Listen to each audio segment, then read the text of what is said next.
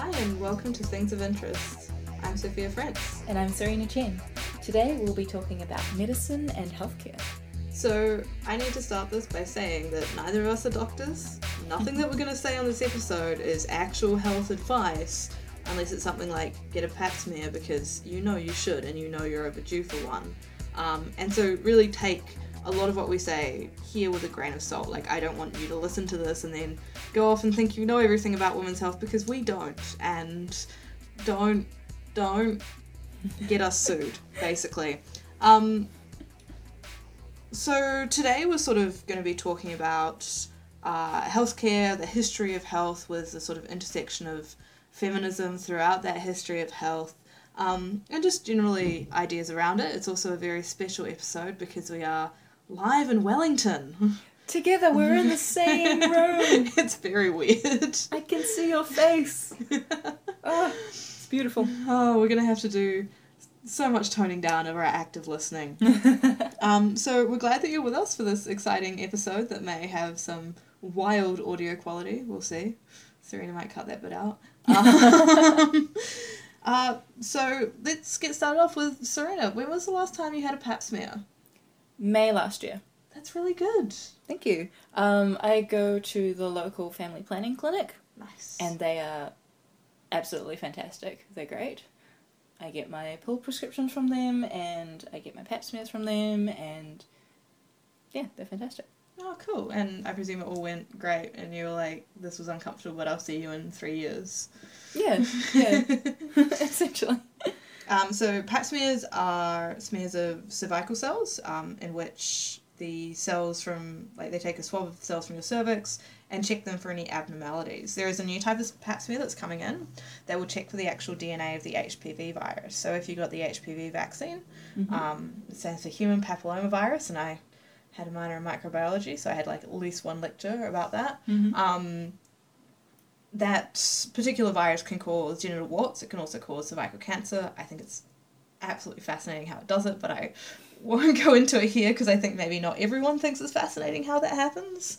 You can tell me later. Yeah. Well, we're watching Outrageous Fortune later. Yeah.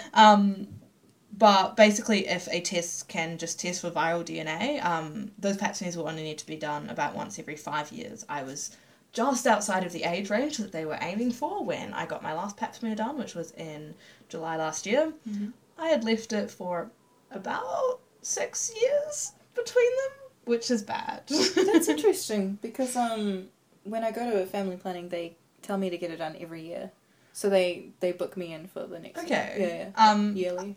Every doctor I've kind of spoken to has just been like, every 3 years is fine. Interesting, okay. Like, I think it's just, it's probably quite good when you're a bit younger. So cervical cancer is, I think the highest occurrence rate is in sort of young adults, so mid-20s to mid-30s, if I'm recalling rightly.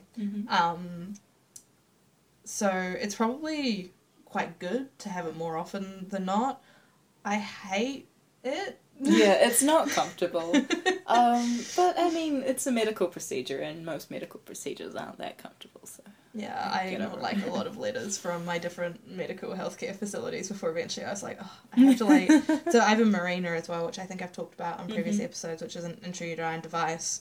And about once a year I need to get that checked, and the last time I went in, I was like, please do a pap smear. And my doctor was very chatty and was like, oh, when's the last time you had one done? I was like, 6 years ago. And he's like, that's not very good. And I'm like, no, I know.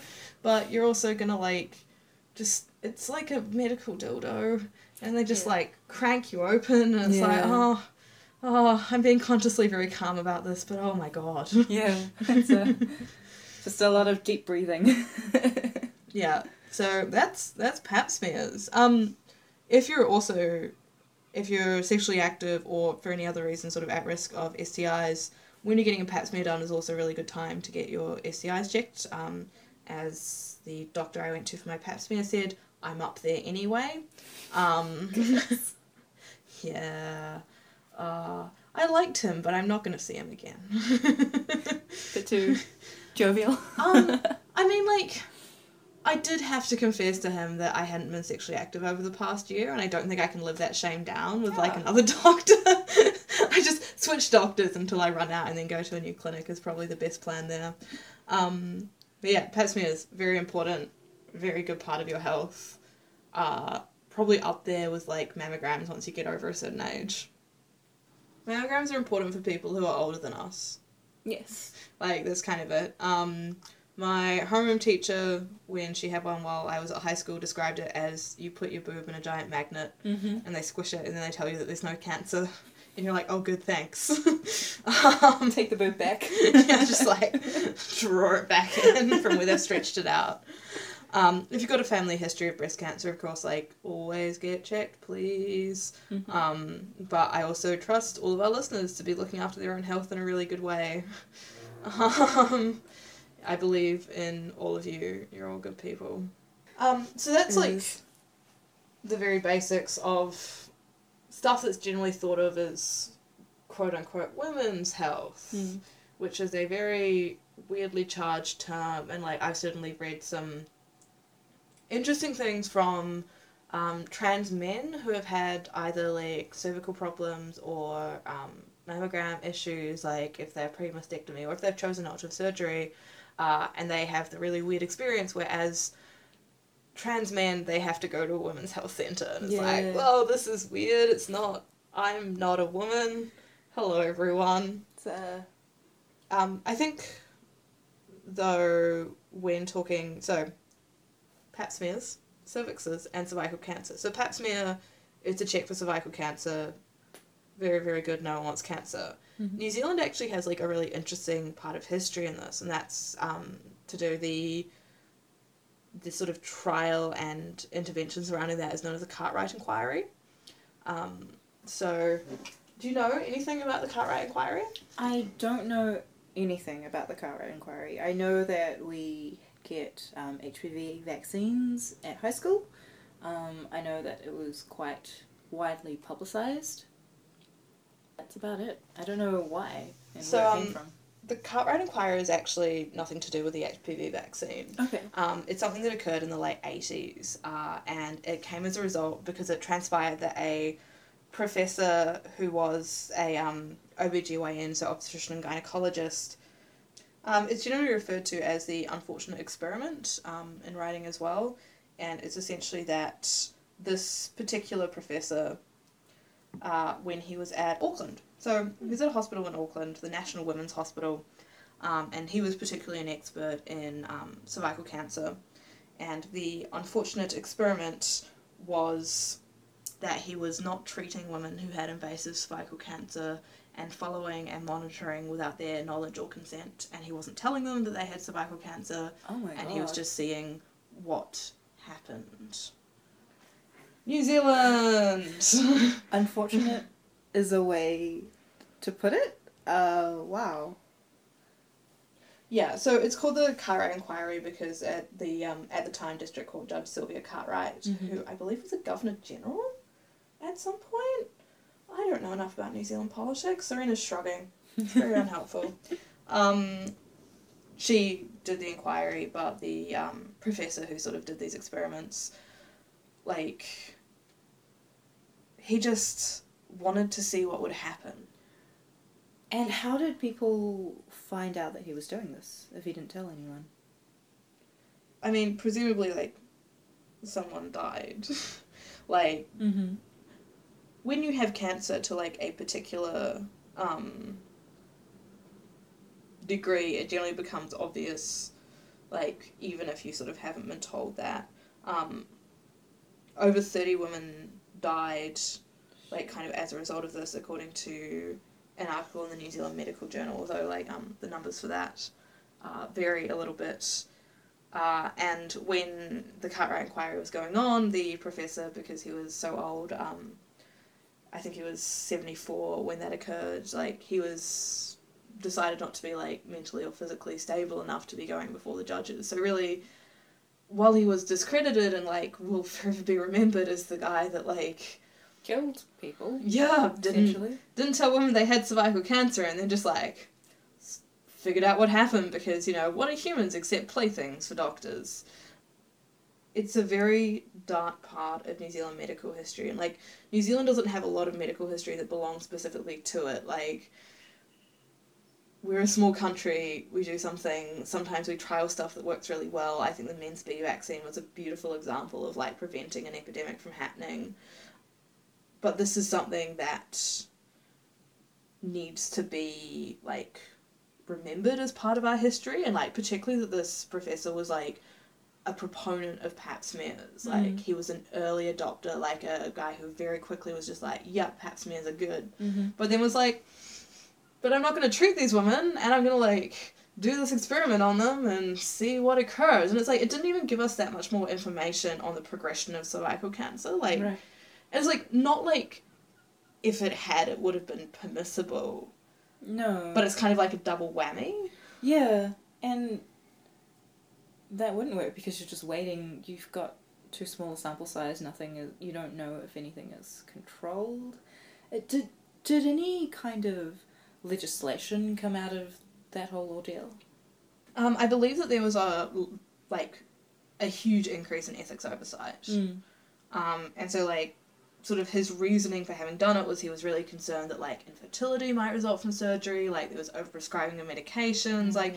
Yeah, sure. And, like, it's really weird reading about it, because a lot of the language that he's quoted as using, like, talking about overprescribing of medications and all of that, is actually really similar to the kind of stuff that you still hear in medicine today, where people are like, oh, medicine's overprescribed, oh, this is all bad, like, you shouldn't just have these surgeries, what if you end up unable to have babies, blah blah blah, we don't know anything about cell phones, etc. And so, like, from his point of view, he was doing something, presumably he was doing something quite morally correct. Like, he thought that by doing surgery, by over-treating women who had invasive cervical cancer, like, that he would be harming them in a way that, like, would be unacceptable. Well, that's interesting, because it just speaks to the fact that society sees women as essentially wombs. Like, our fertility to so many is our only reason of being, our only worth.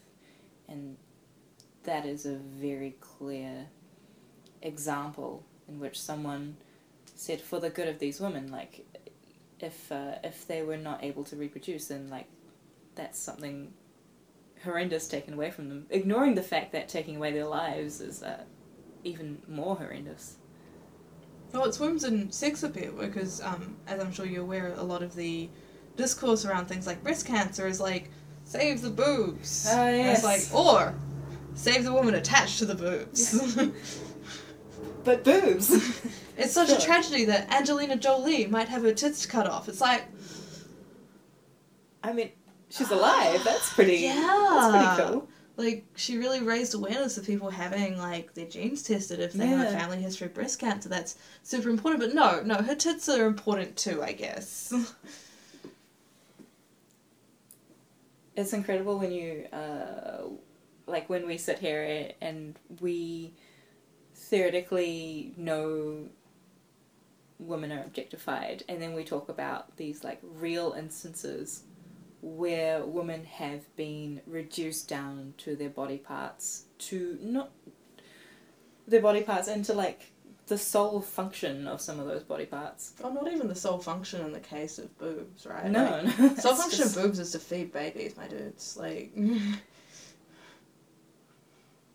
Yeah, and this is... have you seen... There's an Instagram account. So Instagram, you may know...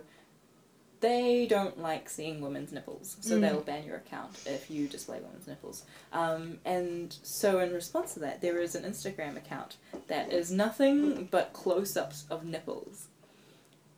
And because they're close-ups of nipples, and they're nipple only, you can't tell if it's a woman's nipple or a man's nipple. Instagram does not ban men's nipples. So they are very frustrated by this account. It's still up. Oh god. Because they don't know if it's a woman's. There've been some ads about, like, awareness of breast cancer in Australia where there'll be someone talking and saying, like, we can't show women's breasts, and so they'll just get, like, pictures of, like, men's chests, like, in varying degrees of, like, whiteness and hairiness and, like, having different fat on it, and it's just like, yeah. Yeah. We're a silly bunch of people. Yeah, I mean, I can't imagine what it would have been like to exist as a woman in a world where, like, the discourse around breast cancer is framed around saving breasts when you've had to have a double mastectomy. Like, that must be absolutely horrendous. Yeah. Because I bet you wouldn't be happy about it, like, in general, and to have not only just, like, a few people, but, like, a whole organisation dedicated to raising funds for breast cancer and breast cancer research and raising breast cancer awareness, to have them kind of, like, rub it in your face like that. Yeah, it sucks. And then on the flip side, I've read some often quite funnily written accounts, and that the author is trying to be funny, not that I thought they were slightly bizarre, where women who have had double mastectomies have gone swimming without tops on and been told they're not allowed to do it. And it's like, but I don't even have nipples anymore. Yeah. Like, why? It does beg the question, like, what is our, and when I say our, like, societies, what is our fundamental problem with the chest area? It's just the whole kind of region. It's a bit, oh. Yeah. But if someone displays themselves as male, like, that's okay? Yeah. But if they look female, that's suddenly, like... Yeah. It's all based on, like, how you ascribe gender to the people who are shirtless. Yeah, yeah. It reminds me of another, I think it was another Instagram account or a Facebook account, in which someone was transitioning and they were really pissed off about this whole, like, dichotomy of for some reason women's chest areas are just not okay for some reason. So they've been, like, walking around shirtless, and because they were in the middle of transitioning, people found it very difficult to, like, ascribe gender to them. Yeah, I'll need to dig up the story because there were some really interesting interactions, and it is interesting to see how silly it is. Yeah, I was just thinking there was a car ad that I think was one of the first things that Andrea Pajic.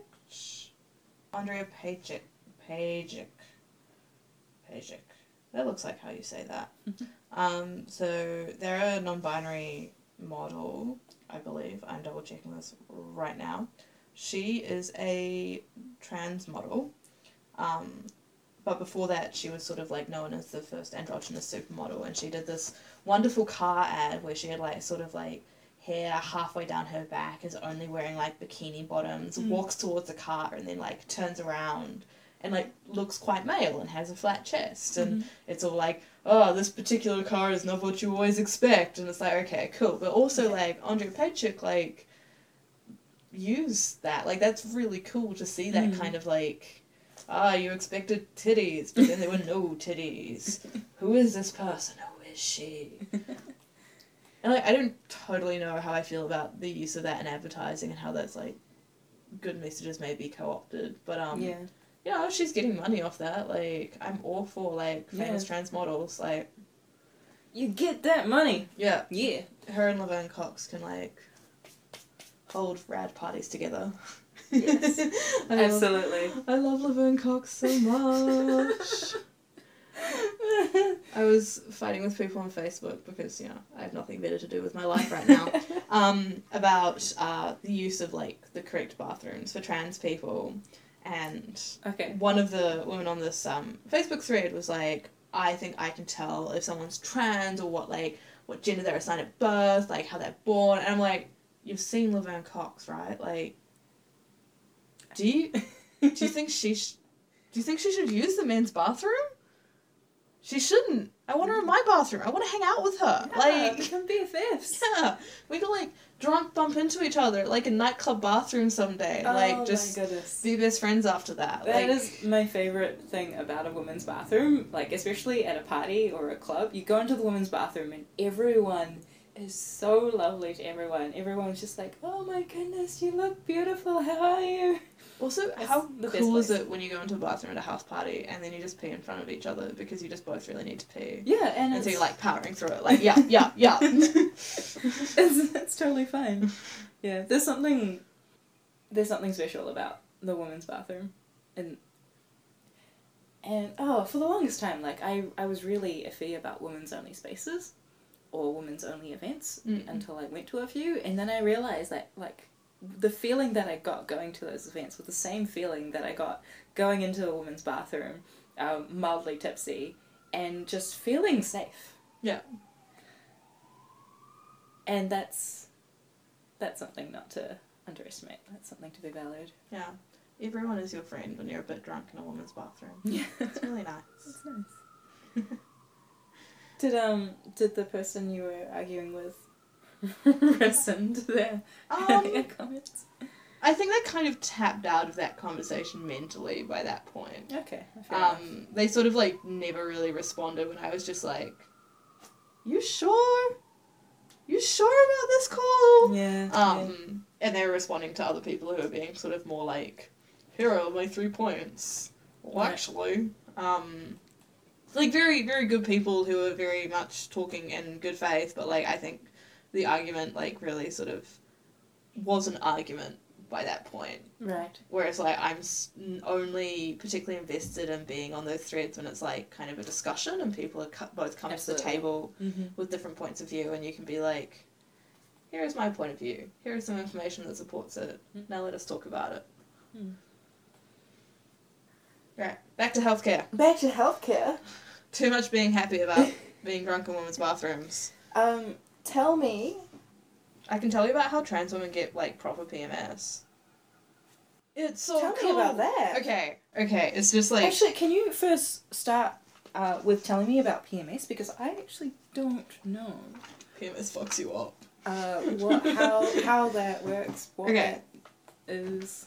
Your period is caused by different levels of hormones. You have, like, 2 hormones, estrogen and progesterone. There are different levels. When you're at the lowest levels, your uterus, like, gives birth to your endometrial lining over a course of, like, 5 days or something, and then it all starts again. And, like, kind of in the middle of your cycle, your ovaries generally release an egg, and that allows you to maybe have a baby. If you got pregnant, the egg and the sperm, so the zygote, will burrow into your endometrial lining and be like, hello friend, I'm here. And then would, in, like, 2/3 of cases, grow into a baby. In, like, 1/3 of cases, I think, like, 1/3 of all pregnancies are meant to result in miscarriage, but a lot of those miscarriages are, like, very, very early on, where, like, you probably wouldn't class them as a miscarriage, you'd just be like, fuck, my period's really weird this, like, month, like, what's going on? So that's, like, brief overview of periods. Also quite important to remember, like, as I will probably mention at other points while we're recording, like, not everyone who gets a period is a woman, and not all women get periods. And that's kind of, like, including trans and non-binary sisters, but also, like, women who just don't get periods because their hormones are weird, or, like, something else is going on, and that's all cool. Like, they're living their best lives. You should too, and accept them. So, generally when you're kind of leading up to giving birth to your endometrial lining, which, like, is literally what happens. Like, your uterus, like, cramps to the extent, like, it's just, like, you're going into labour for a few days. Often people will get, like, physical pain, so they'll have cramps, they'll get backaches. They might run hot, so they might get a mild fever for a few days. You can have nausea to the point of vomiting, which I've had a few times. Yeah, there's all kinds of different symptoms. Generally, the, like, diagnostic criteria is focused around, like, emotional disturbances. That's what I've mostly heard. Yeah, like, that's silly in my mind. Exactly. Like, I wasn't sure how legit that was. Because, like, if you're in pain so bad you can't walk for a few days, are you sad because of your period? Or are you sad because you're in so much pain that, like, Panadol has no effect on? Yeah. Who knows? Go on drugs. Like, and sort of, like, I never really had to justify my emotional state to my GP when I was going on the marina. I was just like, I can't walk 2 days a month. That's ridiculous. Yeah. Please, can I not do this anymore? Depending on your GP, some might still, like, focus on the diagnostic criteria of emotional disturbances as being, like, the most important part of, like, premenstrual dysphoria and shit like that. Things that can make your PMS worse are... Some people will have particular reactions to food, so, like, caffeine will make your cramps worse, for example. But you could also be super tired because I also got insomnia with my periods. So I was like, not giving up caffeine. Guess I'll just ride this one out. Okay. Yeah. So from my loose understanding of PMS, before what you just said was that it was essentially crankiness, like people getting cranky or like emotional disorder. So is the more legit version like just essentially the normal like side effects that you get, which are like cramping, mild fever, unbelievable pain. Yeah. Because that makes a lot more sense. That makes a lot more sense as a syndrome or... Yeah, so like the diagnostic criteria like continues to rest on emotional disturbance. Okay. I think that's ridiculous. Yeah. A lot of the GPs I've had have agreed with me on that. Yeah. Like, Okay. they're like, it's bad when you're emotionally disturbed, but it's worse when you can't walk. Yeah. And so, like, I've had quite a few friends who, for example, like, get vomiting for a few days. Mm-hmm. Like, I often just will be unable to sleep for an entire night. Like, you know, being, like, cranky or being, like, having flashes of anger or, like, having really bad mood swings. Like, that sucks. But I really like sleeping. Yeah. Like, and not sleeping is so much worse, and, like, vomiting a lot is so much worse. Like... And having those emotional responses are completely reasonable. Yeah.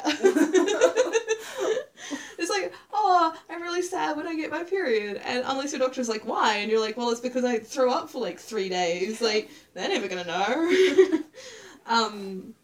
There are, and, one of the things that can make your PMS particularly worse is endometriosis, which is when the lining of your uterus grows places where it shouldn't. Sometimes the lining of your uterus just, like, grows in your pelvis. Just, like, on your kidneys, on your small intestine. Like, just grows there. Like, there's no real way to treat it, except, like, you can have a laparoscopy, which is, like, they cut into you and they then burn it off. Oh, wow. And it can regrow if you do that. And then more of it might regrow, so... whatever, I guess. Okay. So I suspected endometriosis. It was never confirmed. I had a ultrasound that didn't see anything, but the only way to, like, again, truly confirm it is with laparoscopy, which I didn't want. Yeah. Like, I didn't want to have surgery just because, like, I had real bad cramps, like... And also the fact that it'll come back. Yeah. Even after surgery, that's... Yeah. not cool. And so... I have, in Australia, got a Mirena, which is an intrauterine device, which means I've had it for 2 years, and I've had maybe, like, 2 periods, and they were light, and I didn't notice they were coming, and that was really awesome. nice. Mm. It meant I, like, had to hand wash a few pairs of underwear, but, like, I'll take it. Fine, yeah. That's fantastic. Because I did this in Australia, like, it's sort of, if your GP signs off on it, like, it's at least partly publicly funded, so I paid something like $120 for... no periods for 5 years. What's up? Yes. In New Zealand, unless you have a confirmed diagnosis of endometriosis, you have to self-fund, and that can be anywhere up to $500. Which sucks.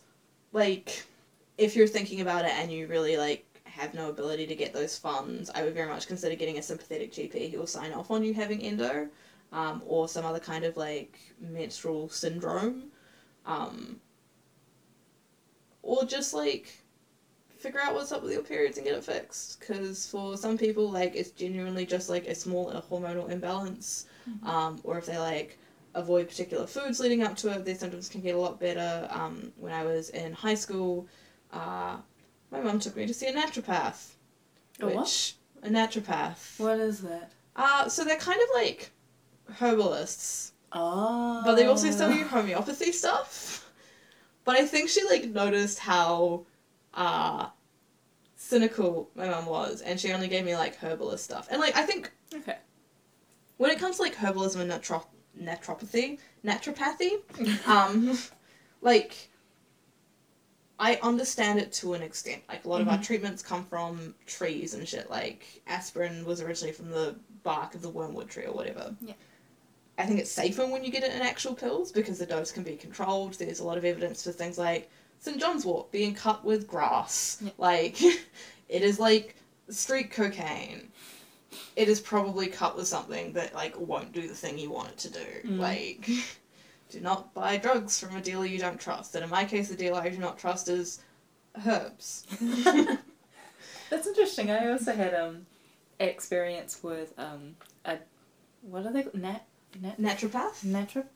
Okay, so when I was young, and we first came over here, my parents didn't speak much English, so they didn't know much about the healthcare system, and the person closest to a doctor that they did know who spoke Mandarin was a traditional Chinese medicine practitioner.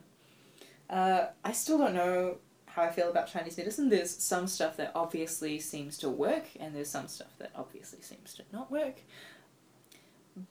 But it was a kind of very weird experience where I had, like, I'm not sure if I had pneumonia, but I had really thick mucus coughing for about 6 months to a year when I was little. And my father took me to the traditional Chinese medicine guy, and we got these, like, tiny little black balls that were incredibly bitter. I had no idea what they were, but I had to eat a tablespoon every single day. And to this day, I have no idea what I ate. Okay, did it make you better? No. Oh no! It's even worse. I know. So I had a really bad like cold when I was in Holland once when I was little, and so they gave me some of their cough medicine, and like one of the Dutch ways of thinking is the worse it tastes, the more likely it is to make you better. Yeah. So I've had like a similar like awful experience with medicine where it's like, oh, why did you give them? My parents ended up putting like a little piece of Toblerone in the bottom of like the cough medicine so that I would drink it, because then I'd drink it and then I get the Toblerone. Yeah. The black stuff I took was it was solid. So it wasn't liquid, and you couldn't dissolve it in anything.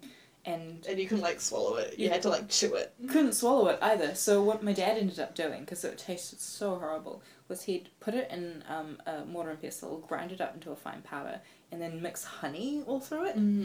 It still tasted disgusting. But I could get it down. Oh. I suddenly had the thing where, like, I was complaining about the medicine I had to drink in Holland, and my dad went, oh, it's not that bad. It took a swig, and then was like, why do you give this to children?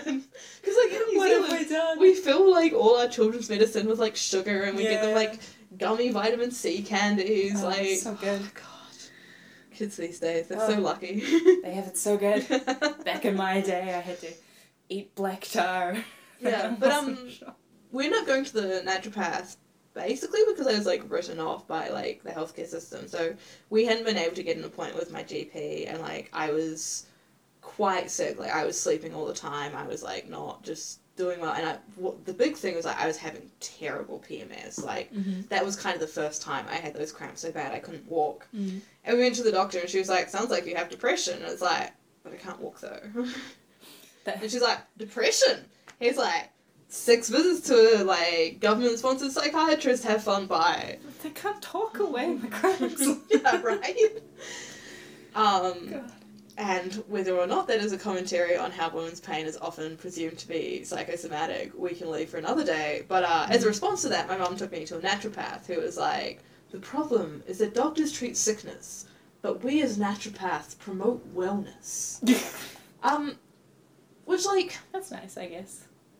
I mean, it's a tacky catchphrase, but, like, I kind of understand more where they're coming from now, because I think, like, for a lot of people, like, you have, like, these mild, like, niggling issues in your life, and probably a lot of them could be solved by, like, eating better, exercising more, taking just, like, objectively better care of yourself. And to an extent, like, naturopaths and generally alternative practitioners of, like, stuff that isn't medicine yet, because it hasn't been actually peer-reviewed and found to work, like, they will often tell you stuff like that. Like, you go get a Reiki massage, but they don't even touch you, and then they'll be like... But it's, like, it's mindfulness techniques. Yeah. Like, you go get a Reiki massage, and you feel like you're doing something good for yourself, and you have some time to yourself where you're not stressed, and then you feel better, because you had a little lie down, and someone, like, waved their hands over you. Like... That's the kind of effect it has. And, like, with the naturopath we went to, she gave me, like, vitamin supplements. So she gave me vitamin B6, and she, like, gave me some B-complex vitamins, and was also just like, have you considered eating better? And I was like, Drinking more water. whatever, Yeah. whatever, lady, you're not my mum. And she was like, eating better on like the hardcore end, where she was like, you should give up chocolate and also white bread because it's like, it's too sweet. And we left, and my mum sort of turned to me in the car and she was like, look, you know, try, and she gave me magnesium supplements as well. She's like, you know, my mum was like, try taking the supplements, like, see if they work, and if they don't, like, whatever. And then there was like a bit of a silence in the car, and then mum was like, I can't believe she told you not to eat chocolate. It seems like that would only make you more miserable when you've got cramps. And I was like, oh, so you weren't on board with all of that diet stuff? And Mum's like, no, I'm going to go buy you chocolate now. Like, if your problem is bad PMS, you don't solve that by taking chocolate away. Yeah. Yeah, the weirdest thing when, like, we look at how society dismisses a lot of women's very real pain and health issues is, like, psychosomatic. The weird thing I find about that, when you were just talking about that, was remembering 1 year, I remember it was in 2010, I had the worst cramps ever, so bad that I couldn't function, which is not something I'd ever imagined, and I had to literally be like, I have a headache to the people around me, because I was working at the time, go back to my room and literally curl up in a ball. I couldn't get to sleep because it was so painful, and throughout that entire process I was telling myself, like, I wasn't taking myself seriously, like, I wasn't taking my own pain seriously. I wasn't thinking maybe I should see someone, maybe I should tell someone. I was just thinking, this will go away soon, like, I'm overreacting, it's fine, but it wasn't fine. And we've sort of touched on this before, because you have, like, quite a high requirement of, like, illness before you go to the doctor, right? Yeah. So, like, I will go and see my doctor for checkups, like, partly because I have to, because of the medication I'm on, and, like, that's really cool, because I'll check in and be like, hey, this has gone on, like, what's up with that? But I have this really high requirement before I'll go to the hospital for anything. Yeah. Like, sort of dangerously high, some might say. Yeah. So, I had an ovarian cyst recently, and it was 6 centimetres, which is about the size of a billiard ball, for reference, and it ruptured inside of me. And when it ruptured, I did not know that that was what was happening, so I sort of found all this out when I went to the hospital eventually, but it ruptured, and where the pain had previously been on my left side, it moved to my lower right abdomen, and so I was convinced my appendix had burst and I was dying. But I looked at my watch, and I was on my way into work, and I was like, well, look, if my appendix has burst, I've got 12 hours before it's, like, irrefutable, definitely gonna die. I've been working to, like, set up for this experiment, like, all week, and it's gonna take a really long time for me to repeat it. So, experiment takes 3 hours. Yeah. So I'm gonna go do this, and then I'm gonna go to the hospital. And, like, in my defense, I do work in a children's hospital, so, like, there are doctors around, so, like, had I just, like, passed out somewhere, like, I would have been okay, like, it wasn't, you know, miles away to the hospital. But then, like, I eventually got to the hospital, and I was checking in with a nurse, and he asked me, like, where my pain was on a scale from 0 to 10, and we should talk about pain scales after I finish the story, because it's a good story. And I was like, an 8. And he was like, oh, okay. I was like, no, I would not be here if it wasn't an 8, and the only reason that I am standing up right now is, like, extreme willpower. Like, I am very close to sitting on the floor and crying, my dude. And then he kind of took me a little bit more seriously, but I had to just be like, no, I don't come to the hospital unless I feel like I'm dying. Yeah. That's what the emergency room is for. It's for emergencies. Yeah, I get the same thing as well. And I do wonder if it is a gendered pattern, but I have no way of knowing. Yeah, all we have are our own experiences. Yeah. Tell me about the pain scale. Okay, so the pain scale is not very good. No. What you need to do, and I think, like, I definitely found this because I have had really bad cramps, like, pretty much, like, all the time I've been menstruating. So my pain scale is a little bit warped. I think also because, like, I self-harmed for, like, 8 years, like, it breaks your pain scale. What you need to do is think about where your pain is on your pain scale, and then translate it into, like, what someone who hasn't, like, lived your life would feel. Mm-hmm. So particularly for sufferers of chronic pain, like, I think this is very, very good because you can just be like, oh no, it's fine. Like, everyone just, like, has to stop walking after 100 meters. Like, it's all good. So, like, my, like, ovarian cyst rupturing pain was probably, like, pretty bad cramps. And, like, if I was, like, putting that on the pain scale of, like, pain I have felt with the assumption, like, I haven't felt a 10 yet, I'd probably rate it, like, a 6. Mm-hmm. When I went to the hospital, I said an 8 because, like, I'm pretty sure on a scale of, like, real humans, that would have been an 8. Yeah. Because, like, and it's partly because, like, I was about to just sit on the floor and cry because I was in so much pain. It's like, that seems like it should be an 8 on a theoretical scale that I don't super understand. Something else that my clinician friends have told me is very useful is comparing it to other pain that you've had. Okay. Or comparing it to, like, a feeling. So, like, if you've got, like, a particular stabbing pain in your abdomen, you can be like, it's a strong stabbing pain, like, legitimately feels like I'm being stabbed. I may be dying. Like, because that, like, gives the context. It gives a type of pain, because that, like, is particularly important as well. And then it's just, like, it tells the doctor or the nurse or whoever's attending to you, like, how important that pain is to you. Mm-hmm. So if you're like, it's quite bad, but, like, I felt worse, then they know that, like, you're okay, but, like, you need an eye on. Whereas if you're like, I feel like I'm straight up dying, please help me. Like, okay, this person is, like, they need assistance in some way. Interesting. I would really like, after this, have a look to see if there's any studies on how women, maybe, if there's any gender disparity in how people rate their own pain. There are some studies, I think. I just don't know them off the top of my head. Briefly, on pain scale, Ellie Brosh from Hyperbole and a Half, and we'll chuck a link in the show notes, redid a very good pain scale. Yeah. With, like, her, like, little self-insert character being, like, different levels of in pain. Yeah. And it's a lot better than, like, the generic card that people use. It's very fantastic. We were going to talk about trans women getting PMS, and then we got sidetracked. Oh, yes. Yeah, so, we can touch on that now. Yes. And then move on. Sorry, we got sidetracked. It happens. It's all very interesting, so you can deal with it.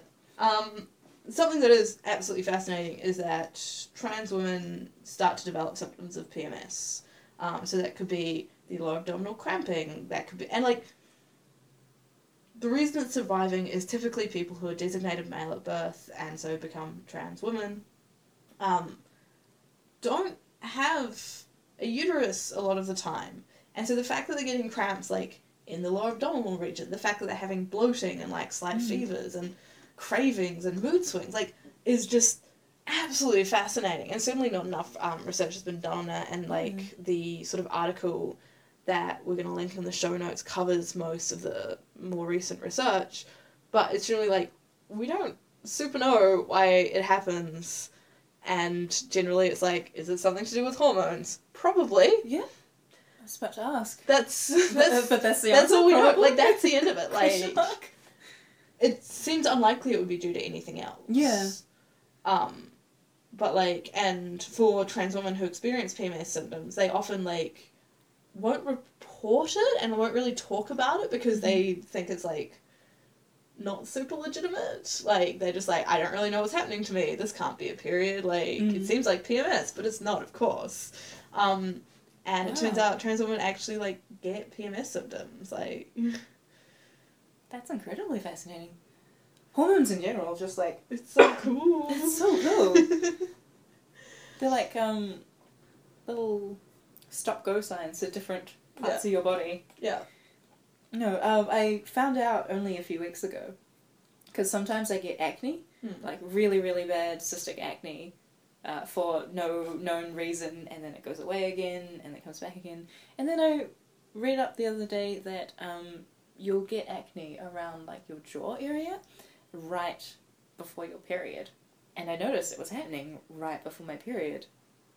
And it was just... I mean, it was not cool that I was getting acne, but it was so cool to see the effect of just hormone change. Because I'm on the pill, so I know exactly when the hormones go down. Yeah. And exactly on the day that I stopped taking the active pill, I started feeling the little bumps in my face.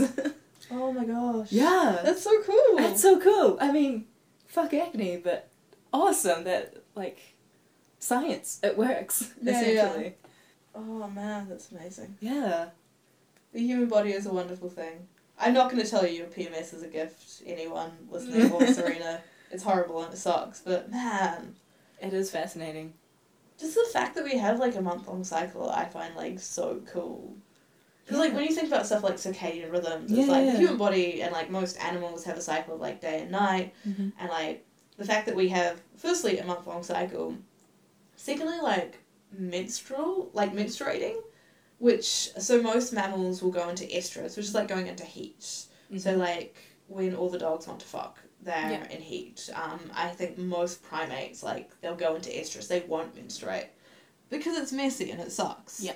But for us, like, being able to have a baby, like, anytime, anywhere, let's go, baby time, it's really useful for us. But it's, like, if we just had an endometrial lining all the time, it'd go bad. Like, you know when you have, like, your period comes out and it's like, this is brown, disgusting? Yeah. It's like something died in my uterus and, like, the, like, decaying bits are leaking out. Yeah.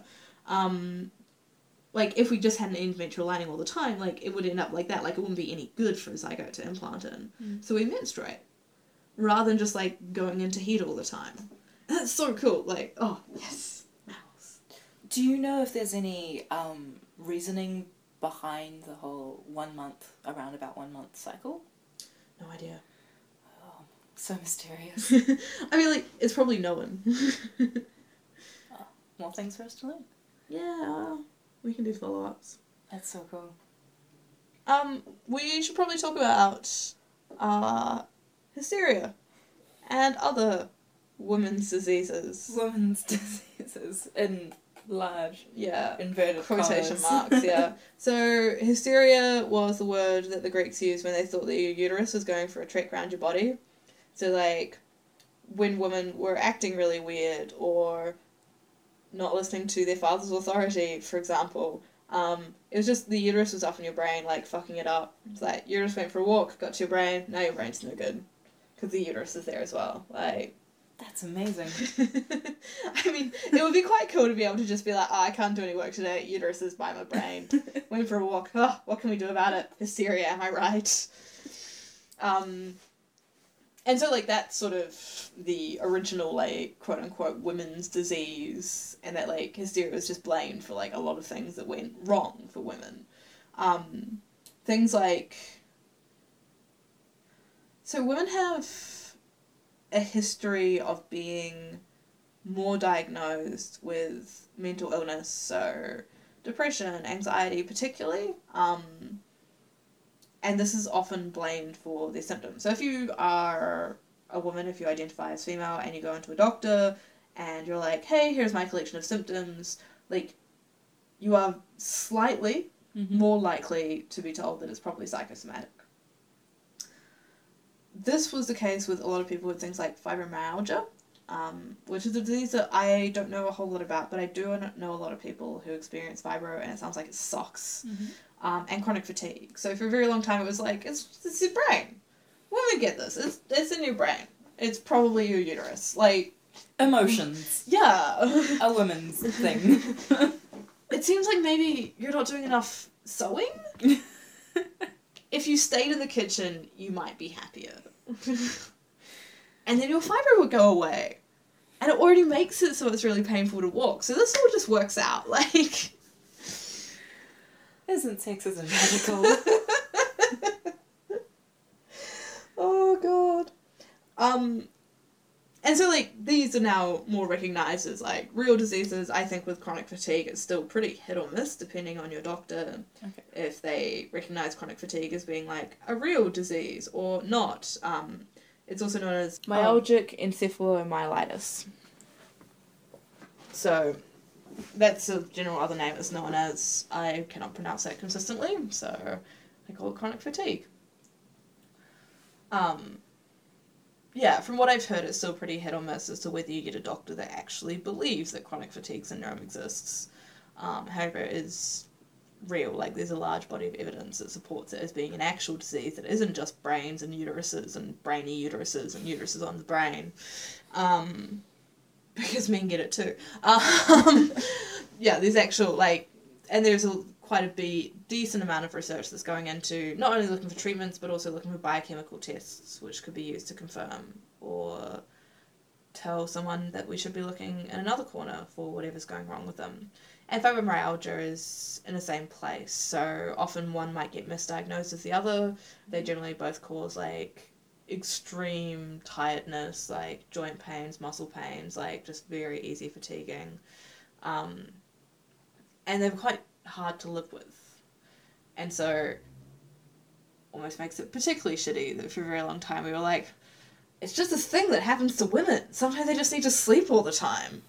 And so that's sort of like the most recent crop of disorders that we were like, I mean, I guess it's real. The one that's currently my favourite, and look, just only Google this if you are sure that you want to.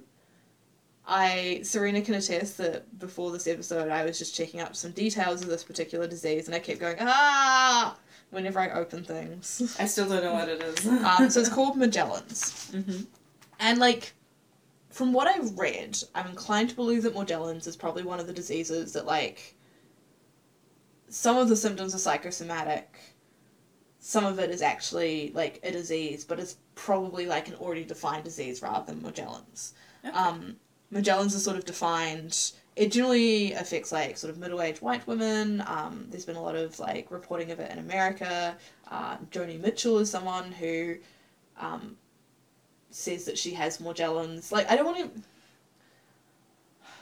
It's hard when you're talking about, like, a disease that might not be a disease. Like, right, yeah. It's generally described by doctors as, like, delusional parasitosis.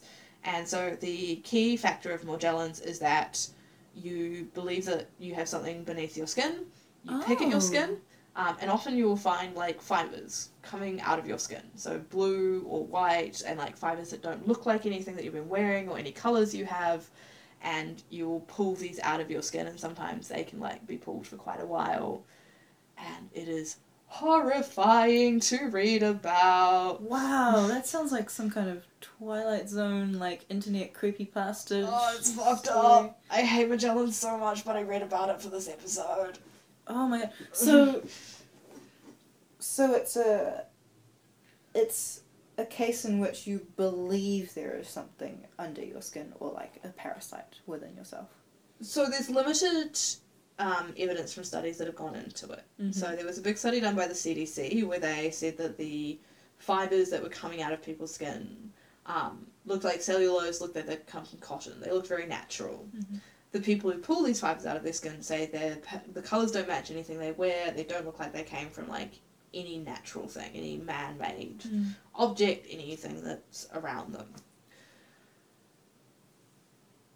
The idea that you may have some kind of parasite disease or, like, some form of scabies that involves, like, weird hard fibres growing in your skin, like the worst kind of ingrown hair you can imagine, is singularly horrifying. Yeah. Yeah. Yep. It's like, it's the worst. And so generally the kind of, like, the symptoms that people will present with beyond that is, like, they'll have open weeping sores, like, they'll often be, these will be, like, middle-aged white women who have, like, huge sores on their arms, their legs, and their back. Do these fibres come out naturally, or are they cutting into themselves? So sometimes they'll be cutting into themselves to, like, try and get them out. Mm-hmm. Generally, it will start because you'll feel an itching. Mm-hmm. And, like, that will be, like, the beginning of Morgellons, which means for the next, like, 5 hours, I'm going to be very paranoid every time my skin itches. So, yay! I wonder if that's, like, maybe a combination between something that might be psychosomatic, which is, like, the whole, you know, like, when you itch something, it itches more, and it itches more, and, like, the skin gets harder. So it might be a combination of that and something else entirely that's producing these fibres. Because I do know that I definitely get a thing where, like, if there's any, like, skin texture that doesn't feel quite right, I will try and cut it out, which sounds dramatic. That's horrifying. Continue. But, like, Like, I've got a few scars from... And I've stopped doing this now, because I know that, like, the more I cut into my skin, I used to, like, crush garlic and, like, put it into the... It was fucked up. I used it for other things. Look, I literally have said earlier in this episode that, like, I self-harmed for 8 years, so, like, there is no tea, no shade here. Yeah, this wasn't trying to... It wasn't trying to, but, like, you were trying to fix yourself. Yeah, I was trying to fix something, and then I, quickly realised that the more I was trying to do this, the harder the skin became, the weirder the texture of the skin became, and I would, like, try and dig in more. Yeah, real bad. But it... So I can definitely relate to, like, the feeling that something is wrong with your body and you have to go and, like, fix it yourself. Yeah. Never seen weird fibres, so... Yeah. So maybe it's, like, an overlap of people who get this compulsion and people who actually have something... Yeah, like, and I think, a lot of people who have Morgellons, like, have been so rejected by mainstream healthcare that they will feel like they have to, like, do alternative things and start up these, like, secret groups and be like, we can't trust anyone because, they don't believe this is a real disease. Oh, no. And, like, that's partly because they've been in pain for so long. And, like, I fully sympathise with that. Like, it sucks when, like, mainstream medicine can't do anything for your pain and also doesn't think your pain is a real disease. Yeah. And, like, I think that's part of the problem of, like, looking at disease and saying, this thing isn't real. Like, it's fine to do that now with hysteria, but to do it with something like Morgellons is to alienate people who are quite genuinely suffering. I wonder if that makes the whole hypochondriac kind of feeling worse. Like, it would exacerbate that if you don't think medical professionals believe your symptoms, the next time you see a symptom you're going to be like, this is definitely real, rather than saying, I should go see a medical professional first to ask if, it's something I should be concerned about. Yeah, quite probably. Now you're itching. Oh, God. Okay. Well, it's like, I really like doing things like plucking ingrown hairs. Like, I get a lot of satisfaction out of that. Yeah. Or even just, like, plucking hairs. It's like, yeah, be free, my child. Yeah, I do that a lot, too. But, yeah, Morgellons is like... Yeah, I'm very serious that, like, only Google this if you can handle it. Like... No, I don't think I will Google this. Serena heard me, like, yelling before, being like, I hate Morgellons. It's the worst. And certainly, like, I don't believe there's also enough evidence to say definitively that Morgellons does or doesn't exist. I think, like, a really good test would be to get people who are sufferers of Morgellons and keep them in a very controlled environment to see what they're being exposed to that might be generating these fibres or, like, causing a kind of reaction that will generate these fibres. In some cases of delusional parasitosis, and this is particularly horrifying to read, the fibres that, like, people collected and provided to scientists were bits of nerve because they were so wanted the itching to stop that they, like, picked and cut down to the bone. Oh my god. Oh my god. Oh. It makes me think about the placebo effect and how the placebo effect is a thing that can, like, fix a lot of ailments. Just... I don't know how, I guess no one knows. So I wonder if this is along the same vein of you believe there's something wrong. The nocebo effect, although that's more about pain. Yeah? Yeah, so the nocebo effect is like if someone tells you that something's going to be painful or acts like it's going to be painful. So, like, they did a test with, like, dentists where someone's, like, getting a routine filling change or whatever, and they told either the patients and the dentist or only the dentist that the patient was using, like, a trial anesthetic that was, like, thought to be slightly less effective but have fewer side effects, or they were on the normal anesthetic. When the doctors were told that the patient was on, like, the trial anesthetic, like, the patient would report feeling more pain. Interesting. Yeah. So that's, like, the nocebo effect. Oh. Because the word for pain receptors is nociceptors. Oh, cool. Yeah.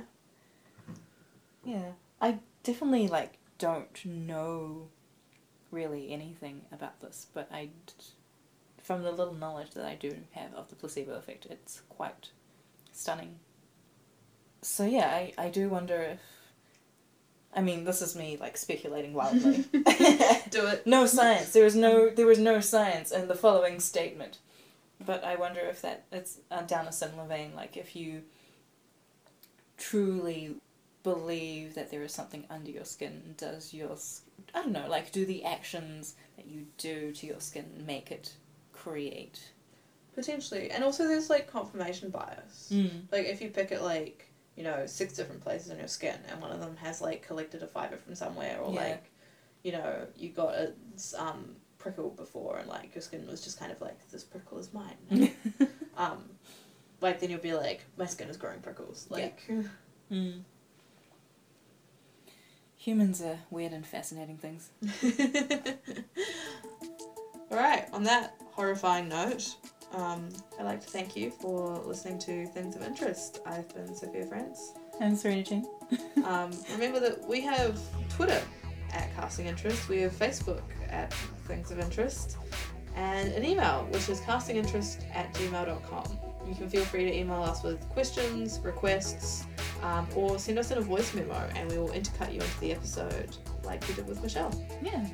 Do not email us more things about Morgellons. Yeah, please. Do not send us anything about Morgellons. We will block you. As always, if you enjoyed this episode, maybe. I mean, if you enjoy, like, our podcast. If you were intrigued by this episode and moderately horrified. As we were. Please do give us some stars on the iTunes or on wherever you get your podcasts. Leave a review if you can. We'd love to know what you enjoy hearing about, what you don't like hearing about. And as always, share us with a friend. Share us with someone else who will be equally delightfully horrified and intrigued. We don't do any kind of advertising, so really the only way that people find out about us is if you tell them. Introduce a friend to the horrors of Morgellons. Stay interesting. See you next time.